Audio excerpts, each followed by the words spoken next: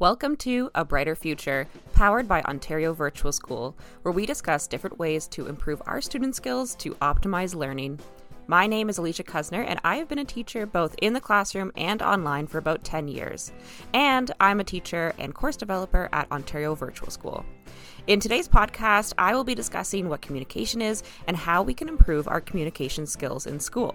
We will also have a student spotlight with one of our OVS students to talk about communication skills and how she has improved her communication skills over the years.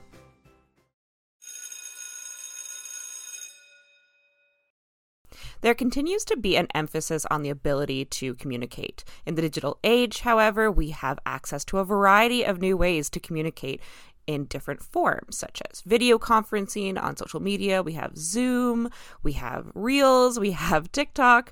And so future employers need to be able to communicate with people within their team as well as outside of their teams and organizations.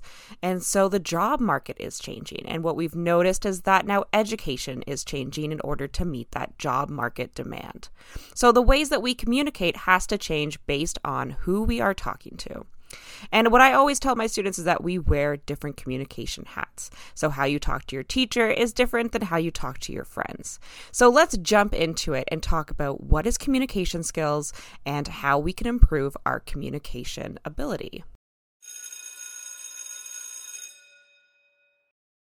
Communication is more than just words. It's really mostly our body language. We are constantly putting out signals and projecting our feelings and our reactions. And it's only when we start to develop our communication skills do we then start to realize this and control how much we are projecting and how much we're showing, because we can really tell what our feelings are sometimes just by our body responses to things and our facial expressions. We also communicate through sounds, not just words. And depending on where you're from, verbal cues and sounds are used all the time. When I say that, the first thing that comes to mind is the Toronto-based sound when people communicate that they are frustrated by making a quick sucking sound of their teeth. They go like, and that is one of the first times I ever saw that or heard that was when I was in Toronto. And now I'm based out of Gatineau and Ottawa area. So I had never experienced this until I started traveling to Toronto, where there's many more cultures. And I first heard that sucking sound from people who were frustrated, and I had never heard that sound before. But based on just quick little research, I realized that it's not just a Toronto thing, of course. It's a cross-cultural communication skill that emphasizes their frustration or shows their frustration. And that quick sucking sound is, of course, not just a Toronto thing. It also comes from the West Indies, Barbados, Trinidad and Tobago, Jamaica, where they call it step up. The British call it kissing teeth. And the list goes on. So we can see that there are specific ways to communicate with our cultures and how cultures communicate, but there's also cross-cultural communication skills. And when you travel, you start to notice that there are forms of communication that are universal that we use. Hand signals, for instance, smiles are also forms of universal communication. But it's very important that when you do travel, that you learn the specific norms of communicating in that area so that you don't upset someone. And social intelligence plays a big role in this, especially when you are trying to determine when to use a certain communication cue at an appropriate time based on the receiver, based on who is going to be receiving that information. So let's talk about what is a receiver in terms of communication and who are receivers.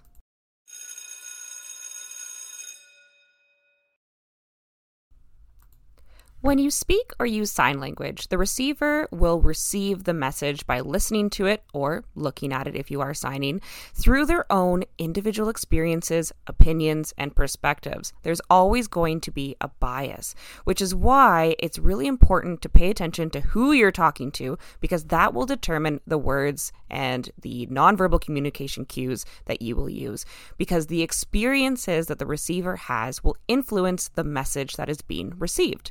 Now, we can't control how the message is going to be received. We can't control other people's behavior or emotions. That's on them. But part of the planning for communication is to think ahead of all the different thoughts and experiences that that person might have. So let's say you're asked to do a high school presentation in front of your peers. You have to realize that you're talking to your peers. So yes, you are thinking about who the marker is, who is your teacher. So you're including those terminologies from class and you're trying to follow the rubric that the teacher gave you. But you also have to remember that you're talking to your peers. So you don't have to make it as formal as maybe you would if you were older doing a presentation to a board or a committee member or trying to get funding for something if you worked for a business. Another thing to think about is that time tends to appear differently when you are a speaker. So in order for your receiver to properly receive the information, you should be able to speak slowly and clearly, and don't be afraid to take pauses. Replace the ums and the ahs with silent pauses. And for you, it might feel really weird because if you're not used to it, then you feel awkward because you're not used to standing in silence. But trust me, from the receiver's perspective, it doesn't feel like a pause. And just to share a very short story, when I first started teaching, that was one of the hardest things for me, was standing in front of a classroom and giving the pauses, because the receiver, the person receiving the information when you're talking to them, has to have time to think and process that information. We are not machines that can just take in information and understand it immediately. Everyone has to have process time to think about that information that was given to them. So when you're giving a presentation or when you're speaking to someone, you need to give yourself some time, some pauses. And when you say something that's really important, like a point, stop for about 5 seconds. Count in your head. And this is a great tip for anyone who's doing presentations. After you say something, just pause. Just count in your head for 5 seconds and then continue. Also, when you're communicating and the receiver is taking in the information, pay attention to their body language. Are they showing nonverbal communication skills? Are they nodding or do they look confused? And likewise, if you are the receiver and you're sitting in a presentation, you should give nonverbal communication skills like nodding. And this is also why if you're doing online learning, and at OVS, we pre-record all our lessons, so you don't have to worry about this. But if you were in a different school system where you had to have live teacher interaction on a Zoom or on a platform where there's a video conferencing call, it's important to turn on your camera for that teacher just so that that teacher can see that you are understanding the information and nodding your head. If you keep your camera off, it's really easy to get distracted and go off course and not actually be listening to the teacher, because the teacher won't pause or stop because they won't know that you're not listening. So in order to increase better communication skills with online, if you are forced to be in a live teaching environment or learning environment where you are receiving a lesson live, then you should turn on your camera just so that the speaker can know that you are listening. And that way they can, if they see some faces of confusion, they can stop and they can ask if anyone needs any clarification.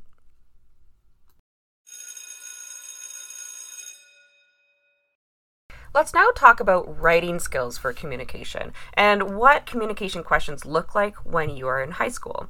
Now, communication is the expression and organization of ideas and information. So when it comes to writing communication, generally when you look at the rubric that is given to you from your teacher, the wording generally sounds like, is there clear expression? Is there logical organization?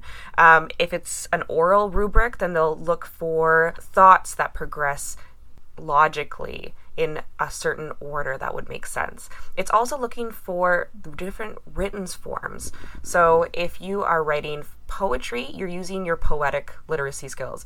If you're writing a formal essay, you're using your formal essay writing skills. And so that's just something to take note of, is that there are different ways of writing. There's not just a one-size-fits-all. And so you should pay attention to what the objective is that's given to you in that assignment. Now, Well, obviously, when we're talking about communication, the first thing that pops into our head is English class. But now there's communication in all subjects, of course. So in math, what communication skills and what communication questions look like is to show your work on the tests and to show your thought process. It also means writing your therefore statements. And in science, it means using proper terminology rather than just describing it. If you describe an event in science or something that happens in science, you'll get part marks for sure, but teachers want to see the terminology, the fact that you can properly communicate your ideas with the proper terms.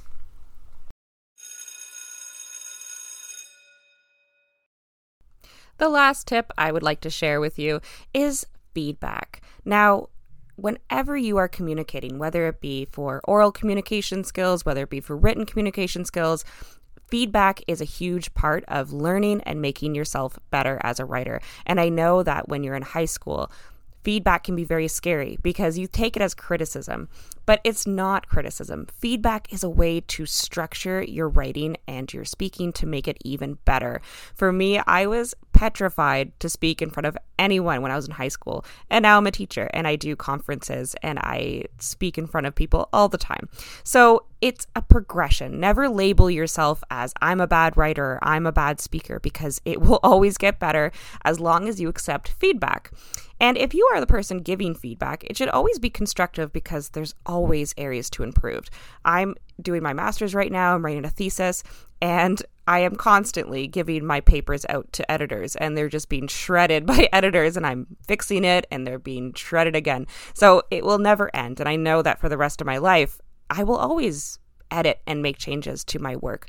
You can think of your work as a piece of art. And I always say that there's always an ugly stage in art. I teach art classes on the side, by the way, so this is why I have this analogy. But when you first start doing art, whether it be pottery or painting, there's always an ugly phase or an ugly stage to that artwork. And writing is the same. It starts off a little rough and then you work it and you keep reworking it until it's something that you are proud of and that you want to submit and put your name on. With feedback, you can tune your skills towards what makes you feel comfortable as well. So someone may notice, let's say, that you move a lot when you give a presentation. You can accommodate yourself by remembering to plant your feet. Or a trick that I have, because I like to move my hands and move my body whenever I'm talking, is that I used to keep a little Lego block in my pocket and I would rub the Lego block and it would make me focus. So you'll find your little tricks once people bring these things to your attention, and find out what works for you. Try different skills. So I hope that maybe the Lego block trick will work for you, or if you can think of your own little tricks that you have started to implement to see if they work to help improve your communication skills, absolutely use them. Let's now jump into our student spotlight. With me today, I have Paula, who is an OVS student and an international student. She is going to share with us the communication skills that she has learned and the ones that she thinks work best for online learning.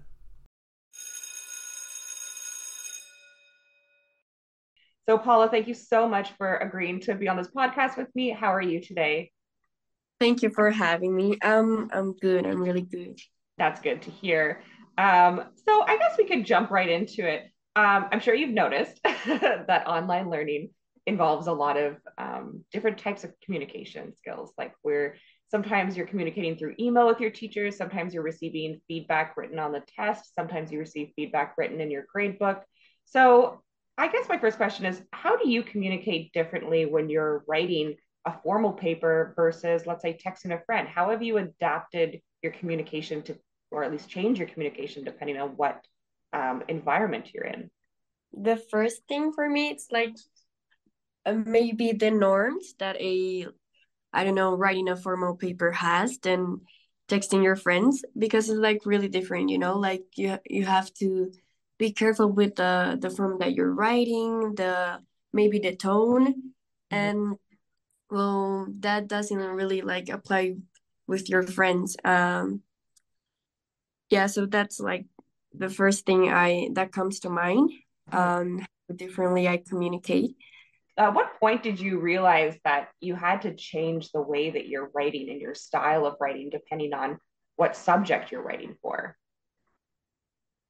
Like in my last school, I needed to do like a lot of essays and formal paper. Mhm. So that's when I started to, think that I had to write differently from what you say, like a poem or I don't know, like a short story. Mhm. So it was like earlier that Yeah. I learned that every time you are writing, it has to be different in some way. Mhm. Yeah, that's excellent. What are your experiences like with communicating with teachers and receiving feedback? Do you find that it was better than in person or worse than in person, or do you feel like you got the right amount when you needed it? Um, well, I think it was like the same. I feel like I didn't feel that difference talking like let's say email because the feedback was given to me in email. Mhm. So I didn't feel like really a difference besides all the feedback that my teacher sent me was like really complete and like really nice, like sort of warm. Mhm. So yeah, it was the same like in E- person. Even though the feedback was given to you over like text, which is like in an email form, you still felt like the positivity coming from the teachers to encourage you. Yes, exactly. That's good. That's good. That's good. Yeah, I find that even from a teacher's perspective, I want to include smiley faces and stuff like that in the because when we type in our feedback into the grade book and it sends it as an email to our students, it doesn't have like the emojis and stuff like that. So I've actually talked to our developers and I really want to include like stickers and things like that to make it more fun. And we are changing it. So if you continue to take OVS classes, in the future, you'll notice that our platform is going to change to be more geared towards that positive reinforcement, that encouraging, um, like little things, like the little badges, the little stickers, the little like emojis. I think they help us make better progress in our courses if there's a little more colorful incentive. Yes. Besides, I also think that if that like what you said that you're going to include like emojis and the type of stuff, I think that that will really like create a bond between teacher and student. Mhm. Uh, and maybe in the future a student will be more comfortable talking to the teacher. And well, I think that that will be like really amazing. Yeah. And just like what you were saying in the previous question, when you're talking about how like when you're communicating through text message, it's a different form of communication. Like sometimes with a lot of my friends, I sometimes just communicate with GIFs because like I don't have the words for the expression that I'm feeling. So I just send like one of those repeating like short videos, those uh, Mm-hmm. GIFs, or just like emojis. And I think that we've discovered that there are many ways to communicate, and it's not just formal writing text on an email or text on a document. Um, to be able to communicate our emotions, I think, is the next step to Yeah. transcend the writing and get into the real, like, laughing emojis and things like that, because it can be very 2D if it's just text. If you don't include colors and images and smiley faces and things like that, it's very yeah, it's sometimes hard to interpret like the true meaning behind that statement, in the message. Yeah. Yeah. So the last question is, do you feel like schools should give more options for verbal communication, like presentations, versus all the writing that you have to do? Yeah, I do. I think that would be a really great opportunity, like for many reasons. The first one, for an international student like me, Mhm. actually having like a opportunity to communicate or orally, like doing a, I don't know, 5 to 10 minute video will be like really good for our like speaking skill improvement. Mhm. Uh, and rather than having to do a lot of like papers that sometimes it can be like really like annoying or tiring. Yeah. Um, yeah, I would personally prefer to do more like oral presentations than paper writing. But of course, writing it's also like really important because it that actually helps us in the future. Like if we have to do a really large essay in the university, then we do have like the everything that we learn throughout like our school. Mm-hmm. So both of them I think that are really important, but personally I would totally like more opportunities to communicate orally. Yeah. And I honestly feel like in the world of academia, we stress really hard on the written side of things and not so much on the verbal communication. And I always find that it's an interesting topic. And to me personally, it's very interesting because I'm currently doing my master's thesis in decolonizing education. And one of the big topics that come up with my classmates and my professors is why do we emphasize the written so much, and how that is a colonial aspect, is that the colonies that settled in this area and in North America and in South America, because you're in the South American region, were Western, and Western tended to have a lot of emphasis on the written work, whereas a lot of Indigenous communities, everything was oral communication. Not all of them, but many of them just had a verbal language rather than a written language. So now Queen's University is starting to accept verbal statements and verbal submissions rather than written submissions. And that's at the master's level. And so I just did a course where in all the discussion posts that I had to communicate my answers in and my research, there was always an option to either have a submission with written, or you could record yourself on their learning system and you're speaking, just no video, just auditory. And I thought that was a really interesting option. And I enjoyed reading I didn't read, rather, I enjoyed listening to my classmates' ideas rather than reading discussion posts that would end up being pages on pages and pages. And I'm like, I'm reading all these pages. And I just love the idea that there's an option to add a little bit of a verbal discussion so you can just listen to your classmates rather than reading their discussion posts. So yes, hopefully OVS will also include some of that. I know teachers are already putting some presentation options into their courses, but I would love to have a verbal discussion forum on our future OVS platform. Maybe you'll see that too in your future OVS classes. You'll be able to like just verbally say your answers rather than writing them out. Yeah, that would be really awesome. Great. Well, that's pretty much all the time we have.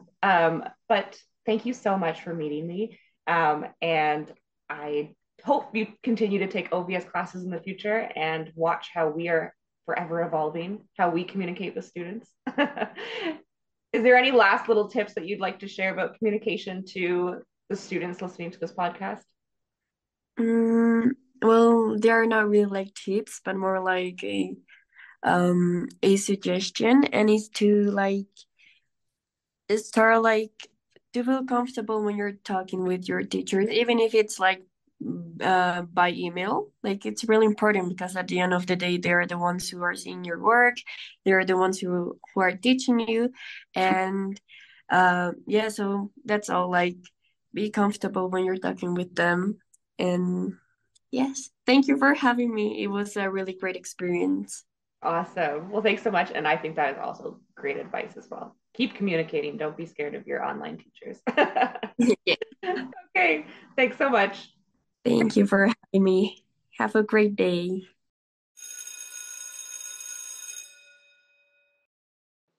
Well, I think that's about all the time we have for today. We hope you enjoyed today's learning topic as well as our student spotlight. For more resources or support, visit ontariovirtualschool.ca or find us on social media at Ontario Virtual School. If you enjoyed this episode, please subscribe and join us next time for another episode of Brighter Future, powered by OVS.